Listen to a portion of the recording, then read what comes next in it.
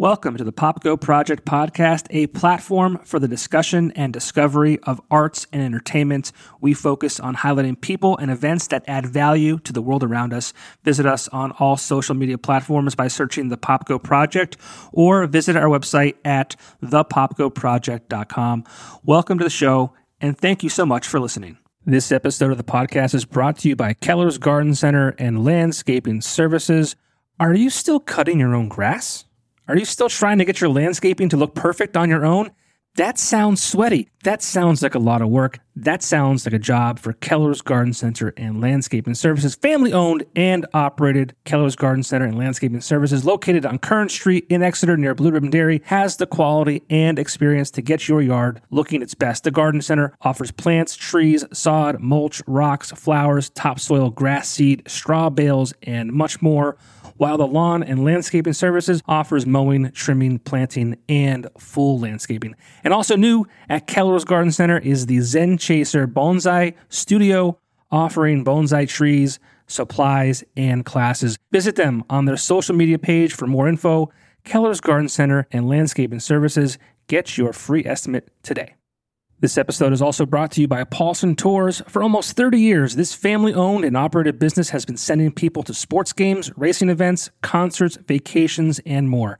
I myself have been using Paulson Tours for trips to Red Sox games, wine festivals, and an annual guys trip to Boston for St. Paddy's Day for almost 15 years. Check out the current trips being offered over at paulsontours.com. Life's a trip.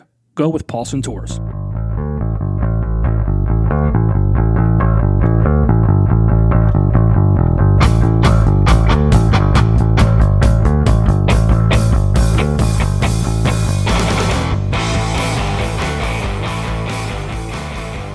Neil Nicastro, not Nick Nicastro. That's right. Either way, I'm answering. Neil Nicastro, buddy, how are you doing? It's been so long. Yeah, for a super long time, right?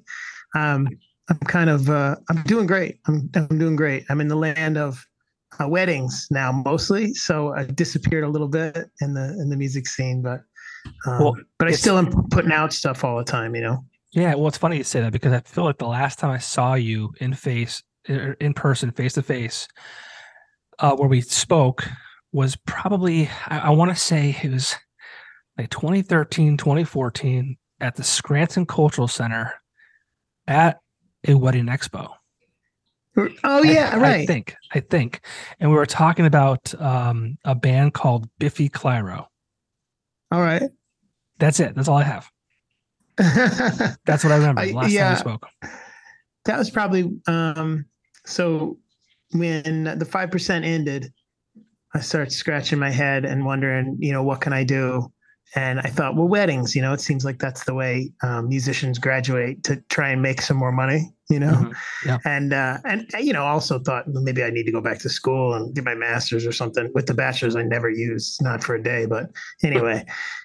You know, so I don't know why. So tossing around ideas, and I was playing bass in a band, and my buddy came up to me. He's like, "Man, what are you doing? You know, how come you're playing bass?" I'm like, "Oh, just looking for work." And he said, "I have all the DJing work and wedding stuff that you can handle." You know, I'm like, "All right, I'll give it a shot," and like kind of eased into it. And that was when my son was born in 2008. So that's when I started easing. It's probably then the 5% probably ended in 10, maybe. Okay. I think, you know, and then that's when I started shifting gears, and now I'm full out. That's my main focus. You know, I still play. I'll play for ceremony, and I'll sing and play for cocktail hour, and then I'll DJ the rest of the night. Oh, so you get it's both. Fun. You get both. You get that's nice. That's nice because a lot of people have to buy or pay for the ceremony and then after the fact too. Yeah. Like it's fun. Yeah. It's a good shtick, you know. I like it. I enjoy it. I feel like, you're doing something, you know, like it's an important part of people's day, a year or lives, right? That's an important day. So, you know, if you can, and I'm in the groove now, man, I really try hard and I'm super organized and stuff. And so I think I do a good job So I love weddings, man. The weddings are like my favorite thing, and I cry probably at every single one of them because like at least for that day, right? Like no matter what happened prior, no matter what happens, 5 years down the road, like that day, like that's the happiest that couple and their family and their friends are going to be like in that moment. And like, it's like an emotional thing. Like for me, it's just like, it's happiness, right? It's like such a great day. Yeah. And now you probably haven't been to one since you have a little girl, but that's it. You'll be balling the whole time. I have a little girl too. I have a little girl too. So every father-daughter dance, I'm back there crying. Yeah. I mean, like, I barely know these people. And I'm like, oh my God. I know. Well, it's funny because DJ Hirsch has asked me to MC a few weddings with him. I think was it last year? No, the year prior, I did one with him. Last year, I had to bail on him a couple times. And this year he booked me for 4 or 5. And he's already replaced me 3 times at my request. I just think I'm not. I need a few beers to get in the like not knock the rust off. But it's funny. It's like, dude, like why would you want to share any kind of the money you're making with me when he could do it himself? Like he's very talented. He could just no problem doing it himself. I guess he just doesn't like. He gets kind of I don't know scared or he just doesn't want to do it. And right. So I've been on a couple with him, and it's a long day, of course, too, and I just worked with the wedding coordinator this past weekend. It was her first. She was a family friend, but she was coordinating for them. She said to me, do you like working with the wedding coordinator? I said, sure. Of course I have a couple wedding coordinators like Electric City that are my friends, and of course I do, because then I'm there and I have somebody to talk to, otherwise, I get there at noon and I'm leaving at 11 o'clock and I haven't done anything but talk on the microphone to a crowd, and like, I mean, so it's nice to have, which is a huge contrast from playing in a band, right? Because playing in a band, especially like the 5%, it was so much camaraderie and so much about just being together and making music together.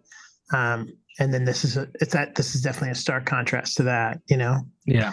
But where we're all playing together and engaged with each other. And no one in the audience cares. And now it's the opposite. Now I'm all alone, but the audience cares. Right. The wedding. Yeah, let's talk about. I mean, I've only known you. Like that's how I met you. Was you playing out in northeastern Pennsylvania with the 5%. I don't think you were part of a band before that I may have known. Right.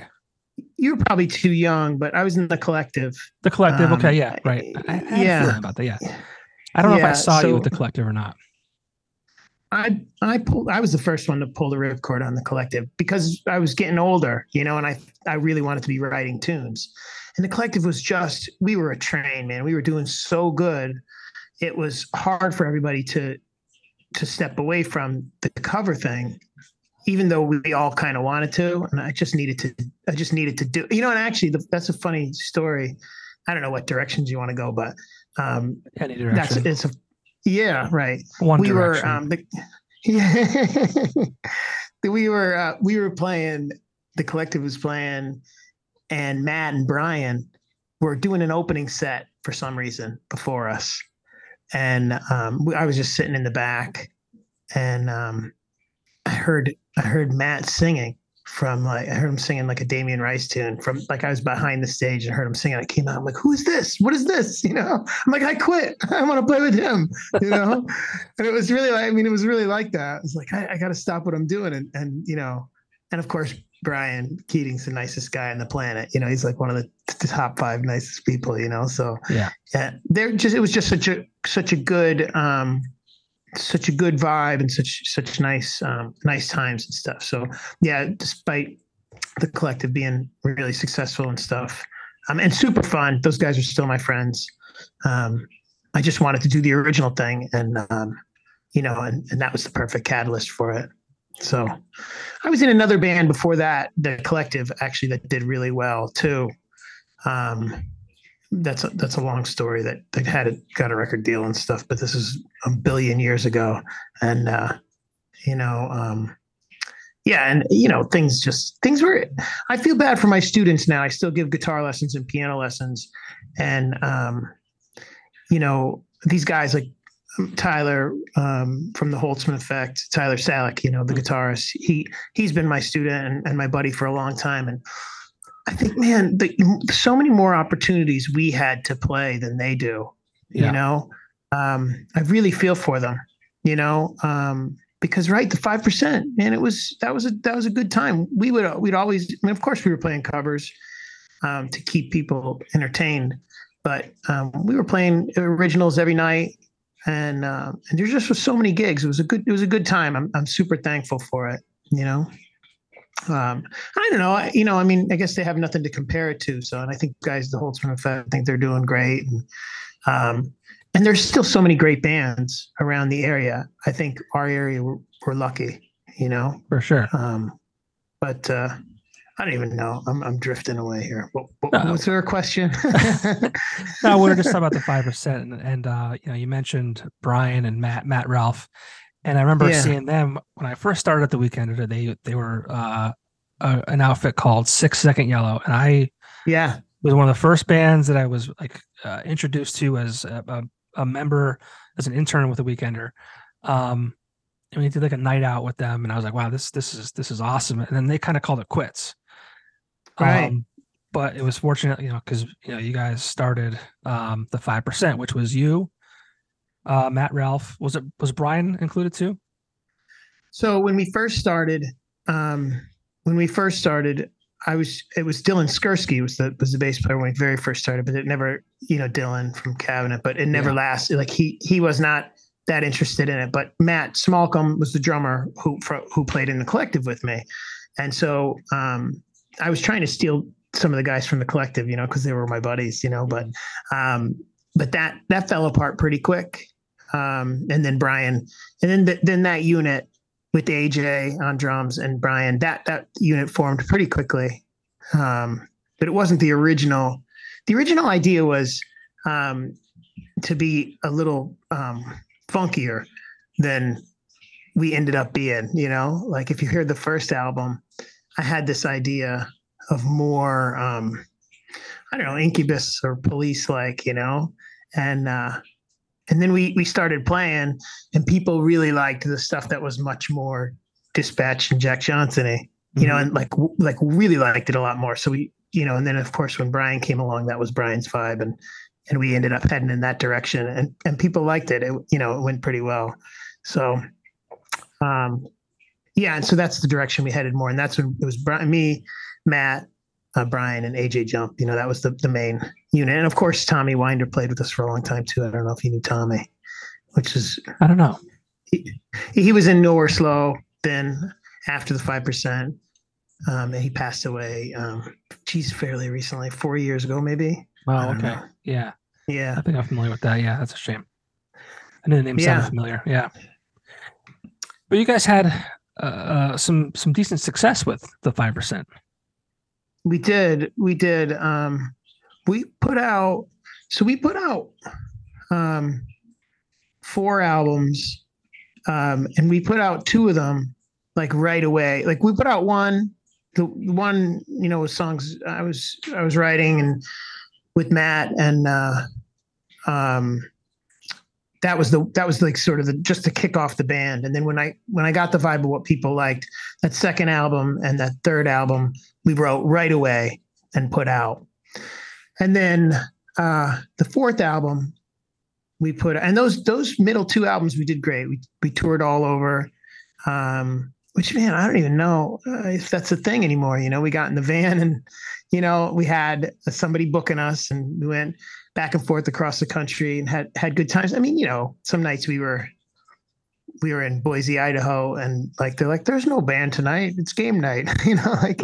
No, man, we're in Half Brown, down the street. We have to play tonight. Yeah, we're playing. Yeah. You have to give us some beer. Food. Yeah. There was plenty of nights that we're playing for PBRs, Yeah. But yeah, we were able to do it. We were able to go from Vermont to Florida a couple times, and we were able to go out west, all the way out west once, all the way up to Seattle and down through California once, and out to Texas and back a separate time too. So we made a couple of good runs of it and sold a lot of CDs and got a couple songs, placed here and there. But it doesn't amount to anything but a couple good stories, unfortunately. Right. And some good memories, of course, too. But, Well, I mean, it's great music. And I cheated a little bit here. And on Spotify, and maybe the dates or the years are wrong because that sometimes happens. But the one album or EP, 3,483 Seconds of Your Life, and then Our Life, and then Making Some Sense of Today, and then a Summer Sunday Morning at Dawn. Those are the four you mentioned, right? Yeah, and then the last one was another COVID thing. I uncovered some tracks just on a hard drive that Matt and I had been working on, and I just put them out. Some scratches, and some of them aren't. Is that 5,000 days ago? Yep. Okay. Yeah. Those are just me. I mean, I'm hoping that we can revive a little life for the 5%, because I mean, it was great music. It was, great seeing you guys perform. And it was just a special time, I think, especially in, the music scene in NEPA and obviously beyond. But you guys were a staple. Yeah. Yeah. I think it was a good time. There was a good core of bands around that time that were putting out some really good original music, I think, and like I said, I think there is now still, I think we're lucky. And I think that's one thing I found out for sure, touring around the country, is that, man, our area is pretty good. And I wouldn't have realized it if we hadn't done it. And of course, when you're 22 or, 18, 20 to 25 or whatever, like, man, I got to get out of here. This is everything else anywhere is better, but there's really a great music scene, and there's so many great musicians in this area for whatever reason. Maybe our location close enough to the city and close to Philly, but I don't know what it is. I remember when I started the radio show back in 2017, I always say that I thought I had my finger on the pulse of what was going on and like the bands in the area. And I always say too that I was mistaken. Like I found so many new artists, and I was like, wow, I can't believe that this music is coming out of northeastern Pennsylvania. And it still rings true today. And it's like I said before too, it's a shame that there are a lack of venues to play at, because I think a lot of musicians, if they're here in this area, it's hard to get shows outside of the area, potentially. And I mean, you kind of work the hometown crowd, and you kind of, test some material maybe. And there's just not a lot of places to play. I mean, I feel like I say this a lot, and it's the V Spot, the Jazz Cafe in Plains, which thank God that's still around. And there's maybe two other ones that I can't think of at the moment, but there's not a lot. But I mean, you were in the scene where there was, in one night you can go to 4 different places to see 4 different genres. Right. It's crazy. Yeah, we could play in Wilkes-Barre or Scranton Friday, Saturday, sometimes Wednesday, Thursday, Friday, Saturday, Sunday. Some of them are acoustic gigs. And in Monday, we had with Dustin, I had that the River Street Ale House, right? Yes. That was in Pittston. We did those Mondays for years, and they were packed, and we were just having fun and goofing around. Yeah. There was a day of the week for every location had a day of the week. Right. Ale House was Monday. Old Time Charlie's was Tuesday. Well, Mondays was also Hiles. I'm sure you're familiar with Hiles. Oh yeah, that's where I am. Yeah. And I forget, Wednesday was something, and then Thursday, Friday, Saturday was just wild card. Mm-hmm. It was nuts. But yeah, what a great time to be alive. And Murray's. Yeah, right. Let's talk about Murray's. I know, right?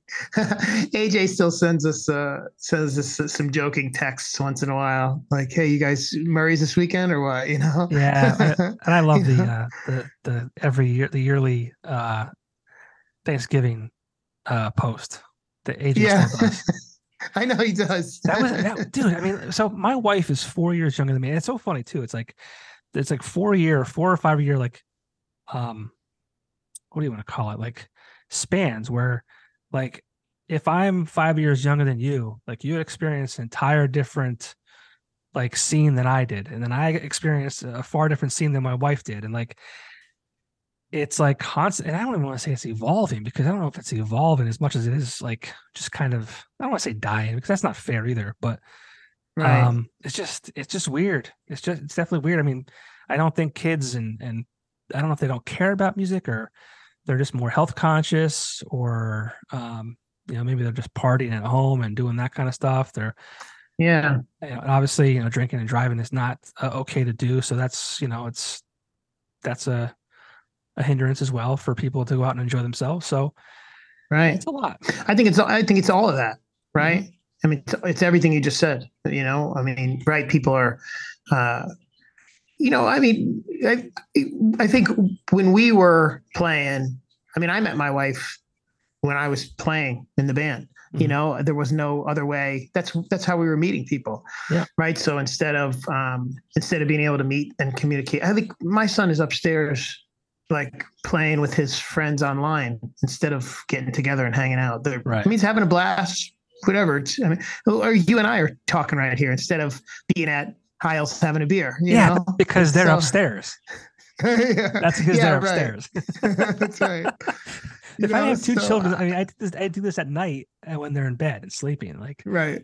But if I have children, think that's got a big thing to do. Yeah, that's got a big thing. I think that's a big part of it, is that you're not going out to the bar to meet people. That's not your main. I feel like that. And I do think the drinking and driving thing is a big part of it. I mean, you could Uber though. But they have Uber, which is amazing. Like, I mean, I wish I had that back then. I know. Like, can you imagine just having like a ride that wasn't some creepy taxi driver? Like, right. Because like that was the day. Like back in the day, it's like, oh, I'm not taking a taxi. I might get murdered in a taxi. Right. Right. Yeah. I don't know. So it's hard to say. I do think, because it's funny, like right now when I'm DJing weddings. So there was a spot where it wasn't like this, but right now I'm DJing a lot of stuff. I mean, like they do that emo night, right? Yeah. Those are bands, right? That they're DJing. Like when I'm DJing weddings, people love that stuff. I'm thinking, man, like Blink 182 and Jimmy Eat World. Like, I don't know, these are bands. There should be, and there are, bands out playing it, but there's no reason there shouldn't be bands out there killing it all the time, packing places, just covering that stuff. I don't know. Maybe it's because, like, when a DJ is. So I think this, there was a point where when people started bringing out cell phones and recording the bands, like, and then all of a sudden they're recording themselves instead of recording the bands, Right. And so I think that there's something about a DJ can put the focus on the crowd, and people are used to that. Like, because obviously I think about it a lot because I do both. So, yeah, that's a good thought. And I think that's one thing people enjoy more about a DJ than a band. A band is like, hey, look at us. And the DJ is like, hey, let's all have a party. Right. So I don't know, maybe once the bands catch on, that sort of shifts and bands come back. Maybe if they legalize pot, people will go see live music again. I think that a lot too. They should. I did an episode with AJ and Joe Burke. I think we attempted to solve that problem and found a way to legalize marijuana with a campaign called "Pot for Potholes." Yeah, we wanted to legalize marijuana to fix the streets. Yeah, solely based on that. do it. And if anything else happened from it, maybe people go see some music now. Then so be it. Yeah, I don't know, man. They let us play jazz finally. They tolerate it. But yeah. I don't know, man. It's like, so you guys, I mean, 5%, you called it quits. So what happened there? It just fizzled out, really. I mean, we did push. We put a good run at it. And Matt, the guys were at Wilkes, and they graduated, and Matt was off to grad school, and we still kept it going. Matt and I still kept it going, and that's how we ended up with that 5th album of tunes. He kept it going. We kept it going out in Pittsburgh. He was in Pittsburgh, and I was driving out there, and we were playing still quite a bit. And our buddy Mike Figured was helping us book. And some of that time is when we did some of our biggest shows, actually, even though the band was sort of not alive anymore. That's when we played at Penn's Peak, and we did a couple shows with the Gin Blossoms and that MTV Tracker tour. And that was all Mike getting us those gigs. We had a good resume at that point, even though the band was sort of didn't exist anymore. So we were doing some really cool shows, and it seemed like we were doing better than ever. But we kind of didn't really exist anymore. And then then I had kids, and I started to think, boy, I need to. Matt was over it, and I was thinking I started to think I need to maybe get a job, or make some more money. Yeah. And what can I do? And so then there was I had a couple of years there where I was playing a lot by myself, like solo gigs and DJing, until I shifted my focus more on the DJing stuff. And I still, since I stopped, I still play, I do like the Poconos resorts during the week. So like tomorrow night I'll be at Cove Haven, and the next night I'll be at Paradise Stream or whatever. And those gigs are great, like during the week. Yeah. But then my weekends, I'm focused on wedding stuff. But also I'm still putting out, like, since the 5%, man, I don't know. I put out six albums or something. I don't know. Right. I just write a lot. It's my favorite thing to do, and it always has been. Yeah. I practice jazz, and I practice fingerstyle guitar and stuff. But really what drives me is ideas. I get writing ideas, and I don't know, like, I really appreciate you did the Popko's picks. You put me on there the one time, and man, I'm so busy. Since I sent you those tracks, I probably put out another 20 tracks. I just don't even have time to promote them or do anything with them, which is a shame, because I really appreciate it. Yeah. Alan Stout puts the stuff on the radio too. I appreciate you guys so much. I think it's awesome. And, but man, it's just like, your kids, between kids and work, and I still am teaching a lot.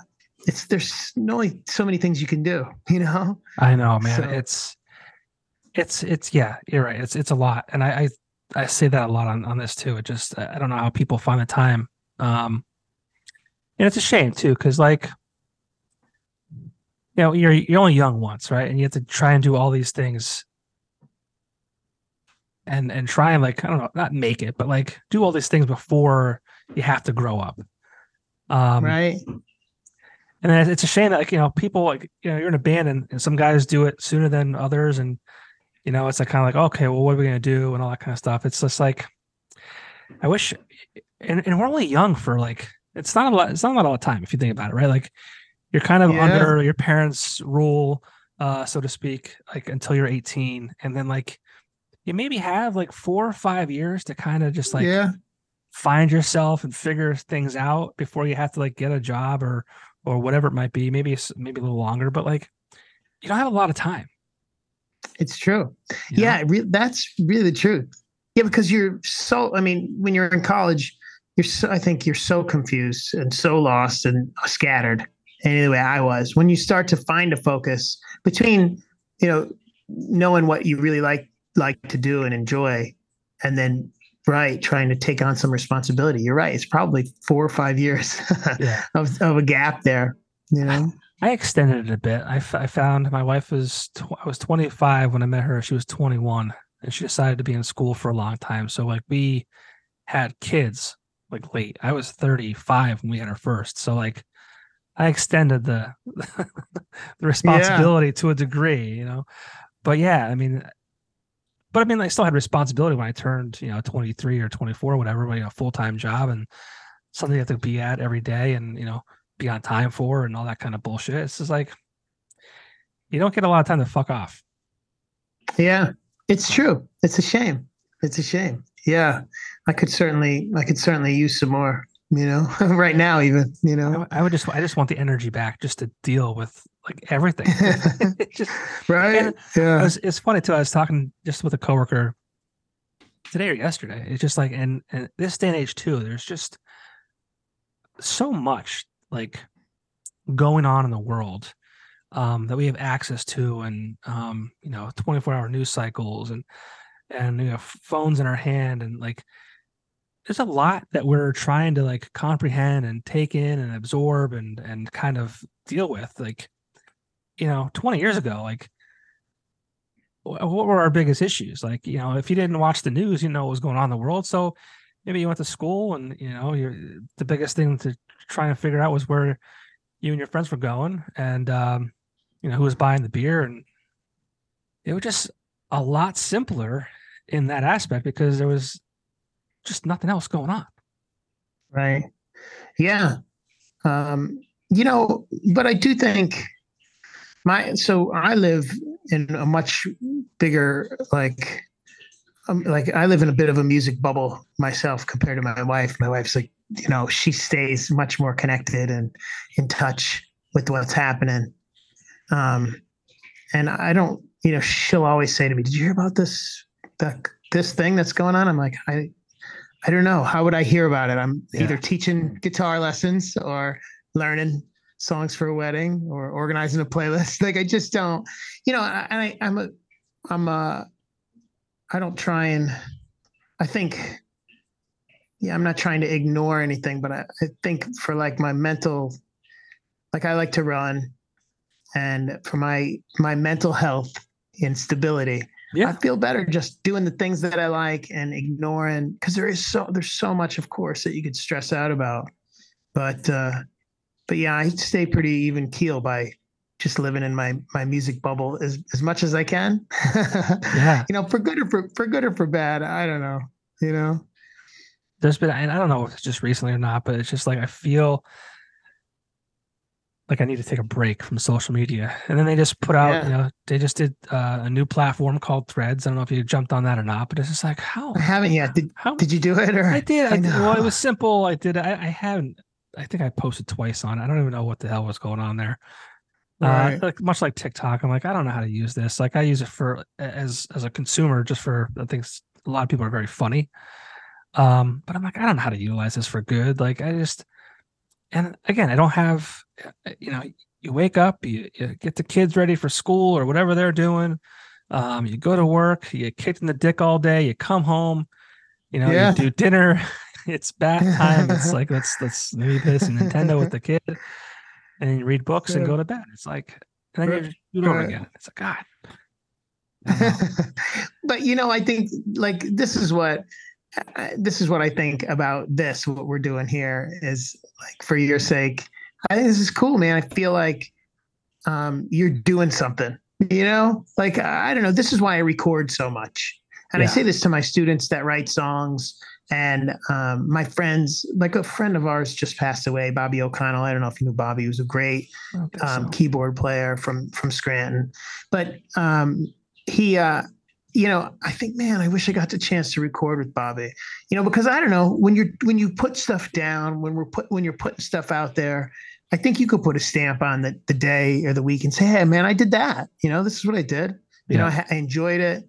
We had a good conversation. We had fun." And like, there's something to that, saying I did something.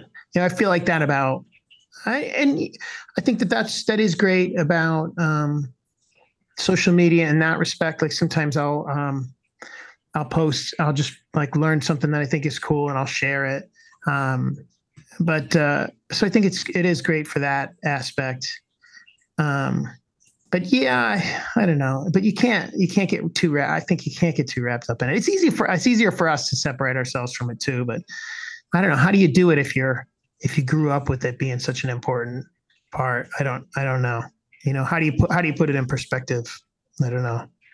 That's one of my biggest concerns is like, we grew up where, half of our life we had the internet, or half we didn't have it, and then half of it we did, right? And then, well, it's kind of more towards more internet than not. I'm thinking back when I was, 32, because I think I got the internet in our house when I was like 16.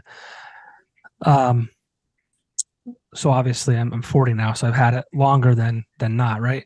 But our kids are they're not gonna know anything other than the internet. It's right. I think if it's utilized for good, I mean, it's a powerful tool. It's educational. It's you have stuff at your fingertips and learning tools that you can't learn in a classroom. Sometimes it's kind of neat to think about. Yeah, right. I mean, so my kids are completely different. I'm like you. I have a boy and a girl. My son is smart as could be, and he knows he's just knows history facts and stuff because he likes to watch YouTube videos about history and stuff. Yeah. I don't know. He's just if we go on a car ride, we just went to a Yankees game, and he'll spend the whole time rattling off just random history stories. I don't know. And my daughter will go outside and skateboard in the street for a couple hours. They're like polar opposites. Yeah. But there's no, and so I wish she would spend more time inside studying and he would spend more time outside goofing around. But there's no, we're raising them the same. There's no, who knows what people gravitate towards and how these kids will sort it out. I mean, right. For me, I'd rather every chance I get, I will sit on my back porch with the guitar instead of scrolling Instagram. I don't know. Even when I do scroll Instagram, it's either for guitar or running inspiration mostly, or business. Right? It's right. Been great for promoting wedding stuff. Yeah. But I don't know where do we frame all that stuff? It's definitely hard to negotiate. Yeah, I'll never forget my son knew every dinosaur's name. It could say it better than me at 2 years old, and I don't know how. Because when I grew up, there was 5 dinosaurs, right? It was T-Rex, Brontosaurus, right? Can't think Triceratops, whatever it was. And pterodactyl maybe. Yeah, when did they get? When did 20 pop up? What's going on here? Uh-huh. And how would you find out about more? You'd have to go to the library. We used to go to the library and get a book. I don't know. I mean, maybe we sound like old guys. I'm older than you, but you're right. But he's 2 or 3 years old saying these names of things I never heard of before. Right. It's crazy. So it's great for that. I don't know. But yeah, I don't know. Well, as far as the 5% kind of comes to a halt, and then you kind of focus on writing your own stuff. What was that like? I mean, you said you love to write, you love to do that. I mean, what do you write about? What are your songs primarily about, or is it a wide range?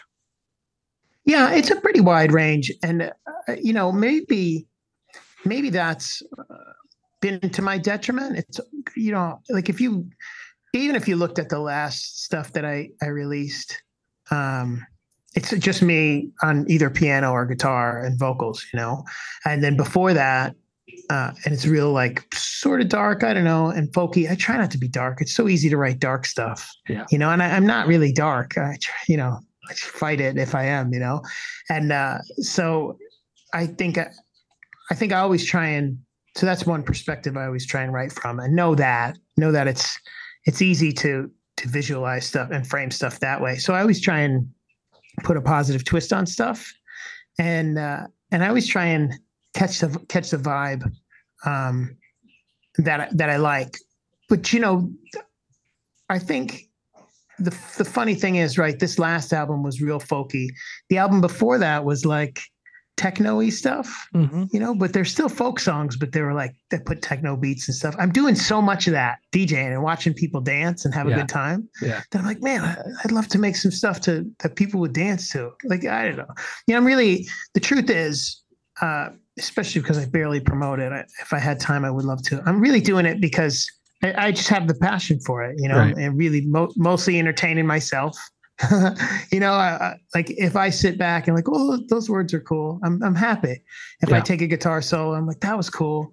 And I do, of course you want, it'd be cool if you said to me, those lyrics were cool. Or you said to me, oh, nice guitar playing. Of course we're musicians. We like a little, affirmation or whatever, but honestly, I really do it with no expectation, but just anytime I hear a song that I like, or a new artist that I like, or a vibe that I like, I think, I'd like to be doing that. And I'm all over the place. Like I think most people are, musically. I'm sure your musical tastes are all over the map. Yeah. And so nobody's telling me. Maybe if there was a manager or a label or anything, now they'd say, well, you can't be doing like a techno song and a reggae song and a folk song. But, nobody's telling me that. I'm just doing it because I like to, and the funny thing is, of course, now I think I'm a way better writer than I ever was and a way better musician than I ever was. But so you think, man, if only I was writing like this when I was in the 5%, or, if only I could play this well when I was in the collective, like maybe we could have done better. But yeah, so of course you think that stuff, but, I'm doing good. I'm busy and I'm happy.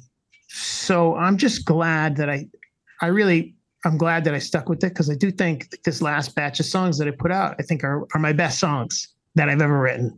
That's good. And, it's like, that's all I want. I just want to listen back.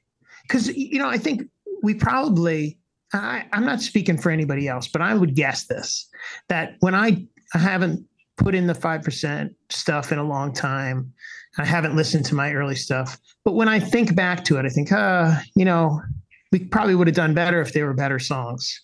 And then I listen, I remember it fondly experience wise, but think to myself, I wish I was better, like I just said. But then I listen back to it and I'm like, yeah, you know what? Those songs were pretty good. And some people like them, but you judge yourself harshly based on lack of success or whatever level of success you had. And so now I'm completely aware of that. And so I don't judge what I put out at all based on that anymore. Cause I don't need anybody's approval because I'm not doing it I'm doing it for myself. Right. And, it would be awesome if, I don't know. Right. I sent the songs to Matt and Brian. I'm like, you guys got to check this stuff out, and Brian, of course, it's like, man, I love it. This is great. Matt's like, oh, I'll get around to it. Man, you got to hear this stuff. And then, I get excited and then it goes away. But, that's the way of it. Well, I think there's another cruel joke that life plays on us too. Like, we get to a point where, we mature and we, our talent grows. Right. But like, you said, like, what if I had this back when I was in the 5%, like when I was 22 or whatever it might be? Like, again, it's like you have all this, like, the maturity and life lessons and all these things you can kind of, apply to music, but now you have less time to do it. Yeah. And less audience, right? Yeah. It's an evil joke. It is. It is. But no, like, it's funny because a lot of musicians and people, they judge success by, did they make it? Did they get a record deal? Did they do this? Did they do that? But like, I mean, I consider you a successful musician because, you've done the bands, you had some national recognition, but now, you're writing music for yourself. You don't have to entertain, so to speak, anybody. You're also you're an instructor of music as well. So it's like you're able to. Not everyone gets to like have music be their life and use it to pay the bills, and you're able to do that. And I think that's success. Yeah, for sure. And I'm completely aware of that. I'm super thankful that my taxes say musician, and I'm able to support my family doing it. I mean, I think that keeps me satisfied. And of course, the thing that drives me to play is and write. It's like, man, I still like will hear a song or hear a guitarist and be like, man, I can't believe I haven't written something like that, or I can't believe I can't play like that yet. It's still like I'm totally. It's a funny balance, which I'm sure for most people have, but it's a funny pursuit. Music is a funny pursuit like that because you certainly can wrap yourself up in. I don't know why we do that to ourselves, right? I'll say I'll hear a classical musician play, and I never practiced classical guitar, but I'll be like, oh, I can't believe I don't know all those Bach pieces. Like what am I even doing to myself? Like, you can't possibly know like all the jazz tunes, all the Bach pieces, write songs. You can't so why, like, I don't know. I just am, but it's the pursuit. It really is. I mean, I guess that's trite or whatever, and people will say that, but with music, more than anything, it's the pursuit. Like when we get off, I sat down here early while I was waiting to log on, just playing my guitar and enjoying playing it. And when we hang up, I'll be doing the same. I just like to do it. Yeah. I mean, whether I'm focused or whether I'm just making noises, I mean, really probably, my favorite thing is to just make nice noise, like noises that I think are cool. Well, not everyone can do that, Yeah, not everyone can do that. And it's, I always say there's like people have like a certain part of their brain that I think is able to access that and just kind of do that kind of stuff. And I don't have that. Everyone says, "Oh, you can learn. It's not too late," and it's far too late. Well, what it's like if you get. I mean, right now. So this is what I think is if you're. It's just about getting to that headspace, right? So if you get there now because you're really enjoying doing the podcast, you're there. I mean, this is your space. Yeah, sure. I think that like, I did have a student ask me that, say like, man, you seem like you're pretty well adjusted. Like, I'm like, right. Because quickly enough, I can get to the headspace where I'm happy, and it's by either going for a run or playing guitar. And I know that's my space where I'm like, everything is good up there. Everything is good. And let's try and figure out this tune. My dogs, it's starting to thunder here. And my dogs are going to crowd around. Yeah, I must have been heading north because it just went through here a few minutes ago. But so I think, right. I think so. Right. When you're not doing your podcast, if that's something that's your space, when you're not doing it, we just think, oh man, later on, I'm going to do this podcast and I feel pretty good. I'm almost at episode 150 or something like that. Right. Whatever, where we are, like, I don't know. To me, that's so like, if it's a stressful day and I'm sitting in traffic, I think, when I go home, I'm going to sit with my guitar and what was that thing I was trying to figure out? You know what I mean? Like just like you could just get there. And I think you could just find peace during the day in those little, there's space up there, I think, to just bury yourself and get away from stress. I really think you just like, so you have it. You have it. You just, right. It's just different. Yeah. Yeah. But I mean, what kind of advice would you give to, maybe someone younger listens to this? And I mean, obviously, again, I feel that you're an accomplished musician, from the works that you have recorded and they're available on the streaming services, the 5%, your solo stuff. But again, you're able to be a full-time musician and get the bills paid, all that kind of stuff, Is there advice you can give to somebody who is maybe just picked up a guitar and they one day, hey, I want to like, get a record deal, or, hey, I just want to be able to have music be a part of who I am for forever. Is there any kind of advice you can give? Yeah, for sure. And I do it all day long. My first student of the day today, Joe, he's a great like guitarist. He's only 16 or 17, and he's like, if you can only convince people of these things, like maybe he believes me, maybe he doesn't, but yeah, I have a couple students like that. I have my students and Burn the Jukebox. I'm sure Kelly and her daughter. I teach a couple of those guys, the guitarist and the keyboard player. Those guys are doing great too. But I think that the real answer is, what the short answer is just be easy going, man. Just if you have to learn tunes, you learn tunes. If you have to, if you get called for a polka gig, yeah, do the polka gig. If you get called, if you get called to play mandolin, yeah, figure it out. If somebody says, "Hey, can you teach me another Taylor Swift song?" Yeah, you do it. I mean, you just being open and being versatile. It's not that hard, but being accepting of.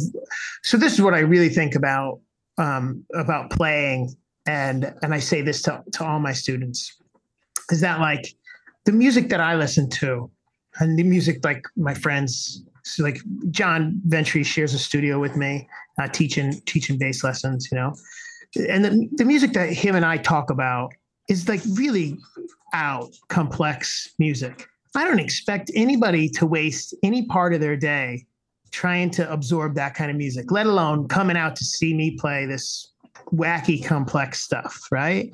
So, like, if you don't judge your audience, if people want to hear Brown Eyed Girl and Sweet Caroline again, you give it to them, and you do it with the ability to be able to share a little bit of joy, and then go home in the car and listen to, I like Tim Miller, jazz guitarist. You know what I mean? Yeah. I don't know. I think that's the best thing I would say to anybody is just whatever your audience likes, don't ever stick your nose at it. And whether it's your students or whether it's the people that are requesting songs right in front of you, that's really the best thing you can do, is appreciate the audience for no matter what they are. Right. I just played. So I tell you, I do the Poconos during the week, and some lady came up to me last week, and she's like, she gave me $2. She must have requested like 7 songs, right? I played them all, and I mean, she's requesting like, do you know any like everything all across the board? Some Motown songs, some pop songs, some rock songs, like just all over the map. She's got me. I'm like, yeah, actually, I know a lot of songs at this point, And so here I am playing them. She comes up and gives me a tip. She's like, here's $2. She goes, they should have had a comedian tonight. Oh, Jesus. I'm like, tomorrow's the comedian. Yeah. Come back tomorrow. I'm like, right. If that stuff didn't make me laugh or make me want to share those stories, like, I don't know. Right. She was hammered. She had a good time. She was singing and dancing, me with my guitar. But then she's like, she thought about it. She's like, yeah, she's telling me. I'm like, oh man, that's just funny, That's so funny. Like you fulfilled all of her requests, and then she still wasn't happy all with night it. long. Yeah. I don't know how I would have reacted to that. I don't know how I would. I don't know. Like I'm sure I would like handle it with grace, right? But like in the back of my head, I'm thinking like get the fuck out. Like, I know. Yeah, man. Well, that's the truth, and I think that's your instinct. But I think so from my point of view, right, that's ridiculous that lady did that. But from my point of view, I don't know what she's doing. She's on vacation. She's hammered. She's like, so I'm like, good. You know what? Good for her. Yeah. You're having a good time. I'll be a punching bag. I'll entertain you, and now I'll be a punching bag. Really doesn't. Yeah. The venue paid you, and you got a nice little $2 tip. Right. That's it. I took that $2, and I'm going to retire now. But yeah, I don't know. me and Johnny Dressler used to do them together, and we had one guy.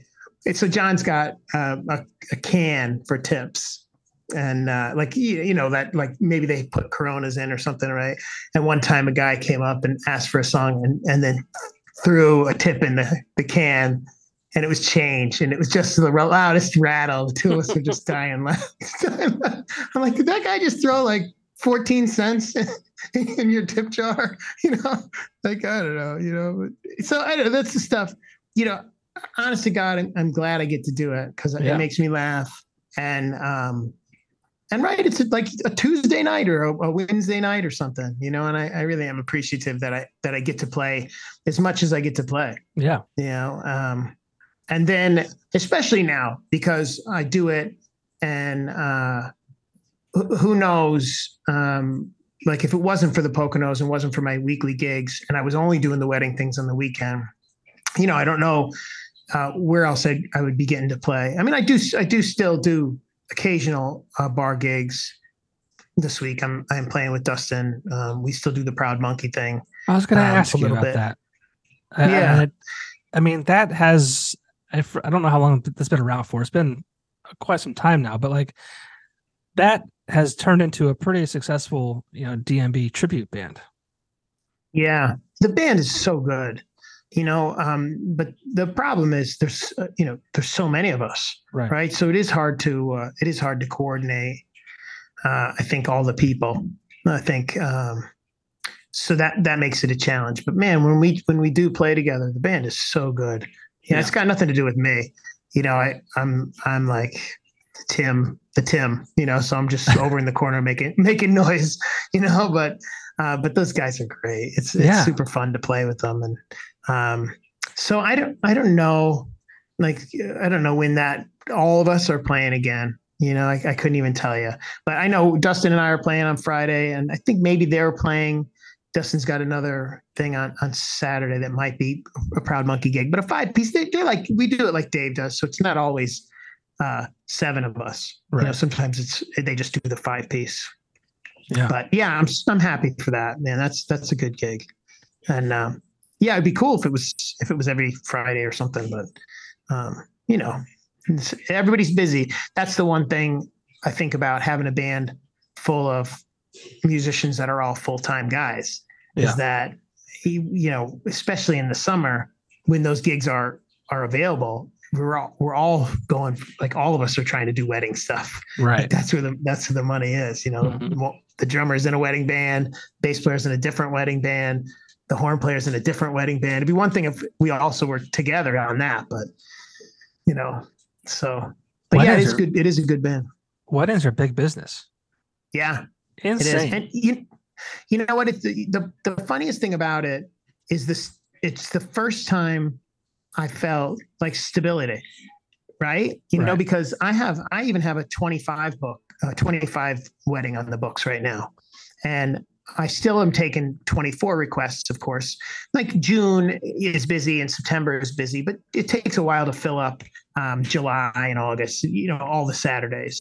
Yeah. But like this year, I have every Saturday, I think, except for like November 17th or something, I could tell you is the next Saturday I have off because I'm going to try and run a marathon on the 18th if I can find one, but, but right. I have every Saturday booked, and that even at the collectives, the height of our popularity when we were playing a ton, or the 5%, it's not that far out. So you would still be like, well, what if this club doesn't have us anymore? What if, this bar closes, right? Which happens. What if this bar that we are doing great at gets sold or has a new owner that doesn't like us? Because that's happened to us. Yeah. The collective one time showed up for a gig in Hoboken, New Jersey, and the club owner was different. And we started playing. He didn't know we were a hip hop band. He's like, he came up to us during the first set. He's like, I'm going to pay you guys, but you have to stop right now and go home. He's like, I can't. Yeah, I'm like, I can't have hip hop in my bar. So like, right. Like who knows? Then we're never back there. Yeah. So the wedding thing, that's really the best thing about the wedding thing is the fact that I know, every Saturday for almost the rest of the year, I have work, Yeah. and then for a whole lot of Saturdays next year, I have work. It's a big deal for musicians. For sure. Absolutely. So, but. Well, I think we covered all your musical endeavors. Who is Neil as a dad, as a father? Because I mean, man, I always like talking about that kind of stuff because it's like, this is a chance to talk about the music, but also who people are as people, right? Like, behind the music. Yeah. And what's it like, having like the kids and having a dad who's a musician, like, there's two sides to that, right? It's cool because he's a musician, blah, blah, but he's also, weekends are kind of booked out and nights are kind of busy. What's that like? So, it is hard. I try now. And so like, this is another thing the weddings have allowed me to do. So my summertime is crazy busy, the weekends, right? Of course, but I'm super conscious of all the time that we have free together, and so my daughter and I have things that we do together. And I try and not only do we try and do a lot of family stuff, but I try and have separate things that I do with my daughter and separate things that I do with my son. So, so we have a different connection. Mm-hmm. And then in the winter when I really try and just be dad all the time on the weekends and as much as I can be. My son and I go to the gym together. We snowboard all the time together, and just right. I mean, it's like I'm just until the kids are just like hiding from me, like, come on, let's do something. I'm like every second that I'm off, I'm like, I'm harassing them to do anything, even if it's sit in my son's room and watch him play video games because I'm terrible at the games that he's good at, so we'll play one round, but yeah. And my son plays piano, my daughter plays guitar. They don't practice like they should, of course. But yeah, I just am, like, that's just the super most important thing to me, of course. So I just try and be uber present and, when I am and conscious of the fact that how busy I am. And so, and I still just make it a point not to miss their soccer games and maybe my teaching lessons suffer from it a little bit. And, of course, Saturdays I'm booked, but any other day, of course, that's my main priority. It's the best, man. Being a dad is the best. It really is. I wish I would have done it earlier, but I guess I'll be the old guy at graduation. Well, we did it kind of late too. I was 30. I was 31, maybe 32. So, not too different than you. So I was 35 and then 40. Well, almost 40. Yeah. Well, you're talking about the V.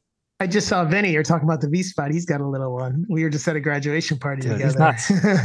He's nuts. I was just texting him earlier tonight. They're on vacation. A bunch of them. Yeah, it's. I'll never forget when he called me or he texted me or whatever. He said like that his wife was pregnant. I'm like, Vinny, you're way too fucking old for that, dude. See, I couldn't imagine. We were just at a graduation party together, and I said that to my wife. I'm like, see, we could still have another one. She's like, get the hell away from me. Oh, see, my wife would probably have another one if I was like into it, but I'm like, no. Financially, just like, I mean, we're talking about like our son's going to kindergarten in the fall, and like that our daughter will be going to daycare, and it's like, how is daycare so expensive? It's insane. Like, I get it. I mean, they're watching our kids and they're educating our children. It's not just like they're watching; they're doing stuff with them, which is great. I'm like, Jesus, like. It's more than my car payments, like combined payments. It's just like It's nuts. It's insane. But yeah, it is. It's hard, but they got to do it. I mean, the kids still have friends from daycare. Yeah, my kids do. And it's just good. It's a good experience for them. Yeah. I'm not surprised that you're very present and involved with your children, but it's always like it's so good to like see, just because like, they'll never remember you going to work when they're older. They'll just Right. remember you not being there if that was the case, right? But like Right. and I think, I mean, I can't speak for your dad, and my dad is no longer with us, but like I think we're like there's generations that you just kind of like we're trying to break away from the stoic fathers and like the fathers who didn't really weren't as involved as we are, I guess. Yeah. And I mean, Yeah, no doubt about it. my dad, I knew he loved me, but like he was a man of very few words. Like I knew he was my father. I was his son. Like there was not a lot of communication. Right. Unfortunately, there started to become that once I finished college. I feel like he kind of like said to himself, like, okay, I did my job. He did well in school. He graduated college. Now we can be like buddies. And I think he Yeah. passed away like 3 weeks after that. But Oh boy. it's just like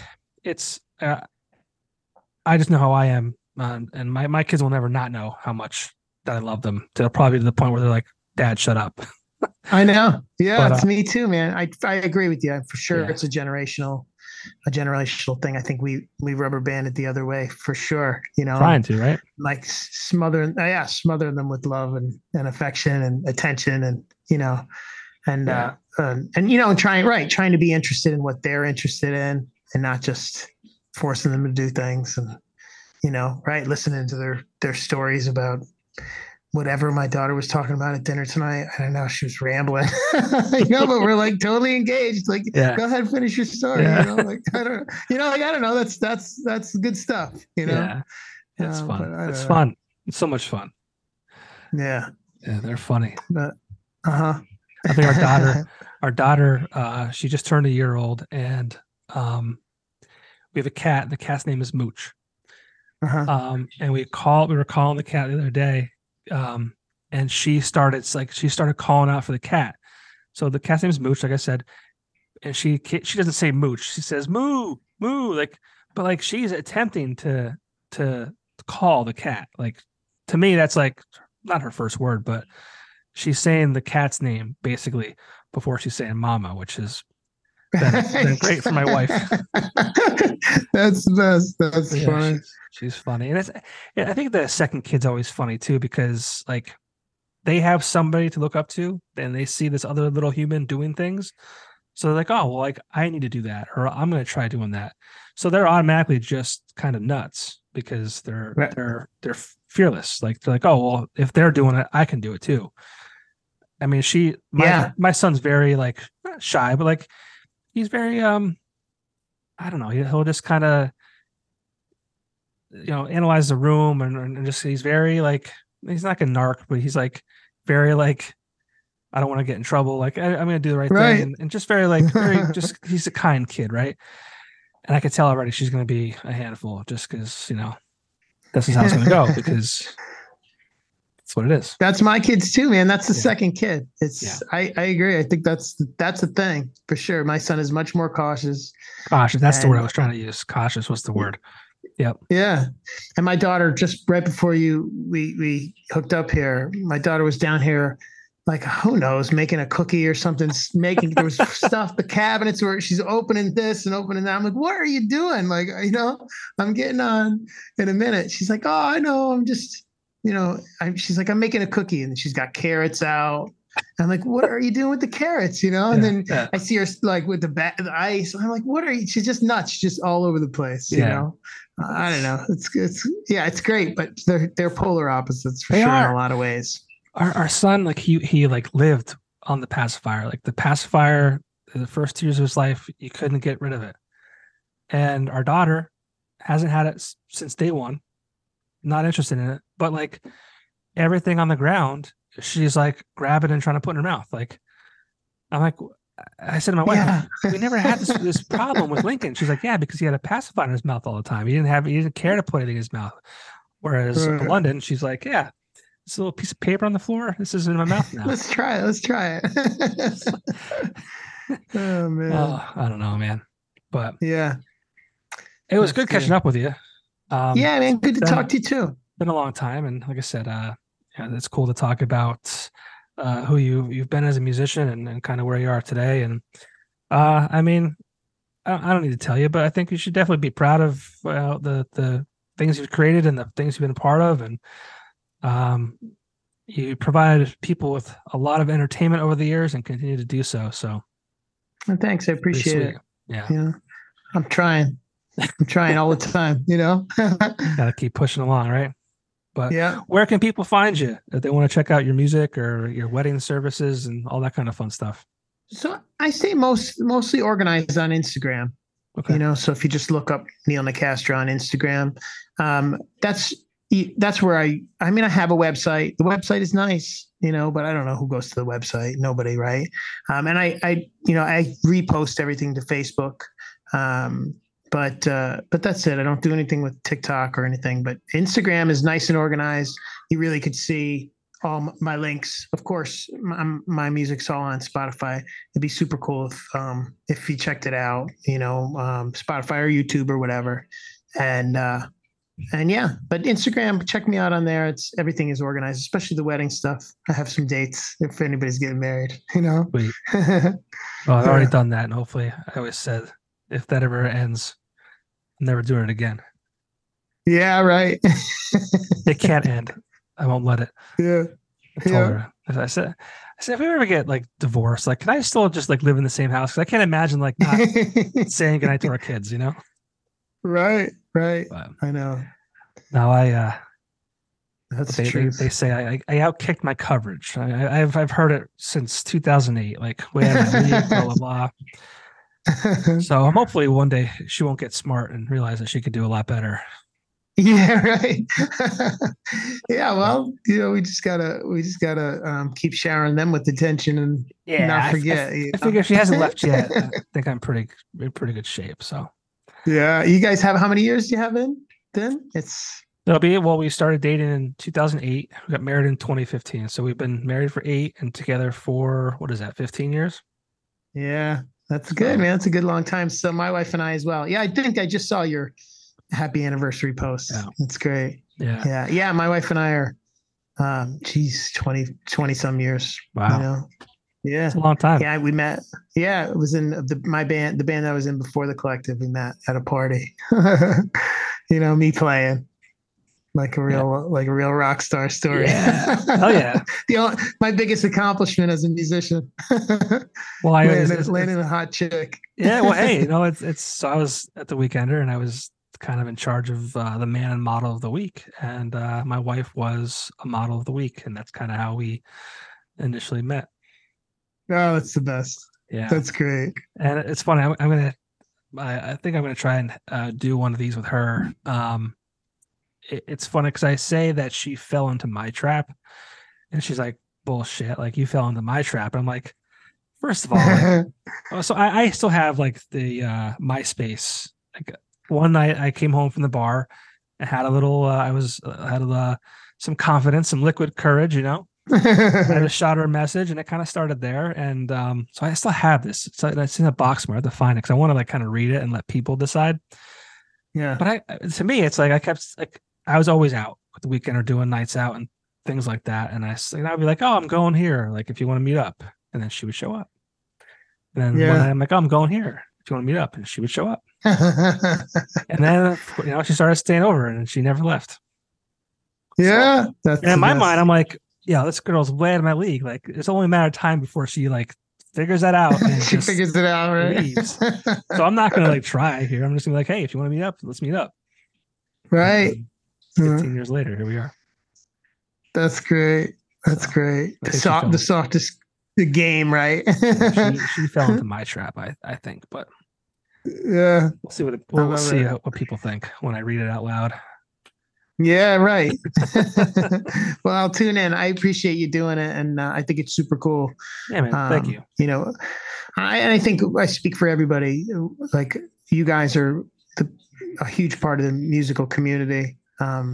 Just that's out trying to help us, because like I just said, a lot of us, we get wrapped up in our own. Work so hard on those tunes, but then what's my promotion? I don't know. What am I doing? And so it's a huge deal that you help us out and give us a platform to say, to do more than just play, you know? Sweet. Well, I appreciate that. So, That was the goal. So I'm glad people kind of, utilize it and appreciate it. So if you guys keep joining me to talk, I'll keep doing it. So yeah. Awesome. So hopefully I'll see you out again. It's been Yeah. like you said, like 10 years or so. I may have seen you like playing somewhere from a distance, but we have never talked. I mean, we've never spoken at length like this, so it was right. Good to hang. Yeah, man, good to hang with you too. Man. Well, hopefully I'll see you soon. All right, thanks. Appreciate Later. it. Yep. See ya. See ya.